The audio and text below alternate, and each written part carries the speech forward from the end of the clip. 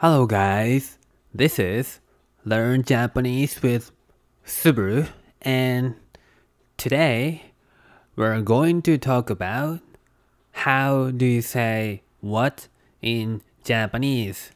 So yes, today we're gonna talk about what, right? So this is going to be a series of like what, why, when, where, how, that kind of stuff, right? So it's gonna be important, because of course, and especially what maybe when you ask questions, most likely you're gonna use what a lot, right? Okay, so let's get started. So in Japanese, what is nani? Nani. Okay? So it's like in English, it's gonna be like what? What did you say? Right? Like what? In Japanese, that's like nani. Nani. That's just purely what, right? However, though, when you use it in a sentence, it changes a little bit. So it's not just always nani in Japanese when you use it in sentence. Okay, so we're gonna go over a couple of examples here. Okay, so first one is what is your name? あなたの名前は何ですか? What is your name? あなたの名前は何ですか? And here notice that we have なんで, right? Yeah, so usually in a sentence, like you have, it's not just nani, right? So in this case, 何ですか? あなたの名前は何ですか? What is your name? Right? So next one is what time is it? 何時ですか? What time is it? 何時ですか? Here again we have 何時ですか? 何時ですか? Yeah, so asking time, right? Next one is what do you like to eat? 何が食べたいですか? What do you like to eat? 何が食べたいですか? Here, it's different a little bit because we have 何が, right? 何が食べたいですか? And last one we have is what do you like to do? What do you like to do? 何をしたいですか?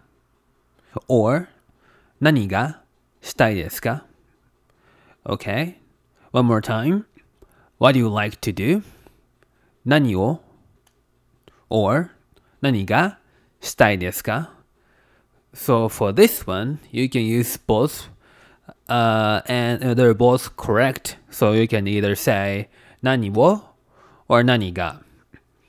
And as you can see here, or as you can listen, I guess, or hear, this, gets quite complicated because, like it's not just nani, right? What in Japanese nani, but when it is used in sentence, it changes, right?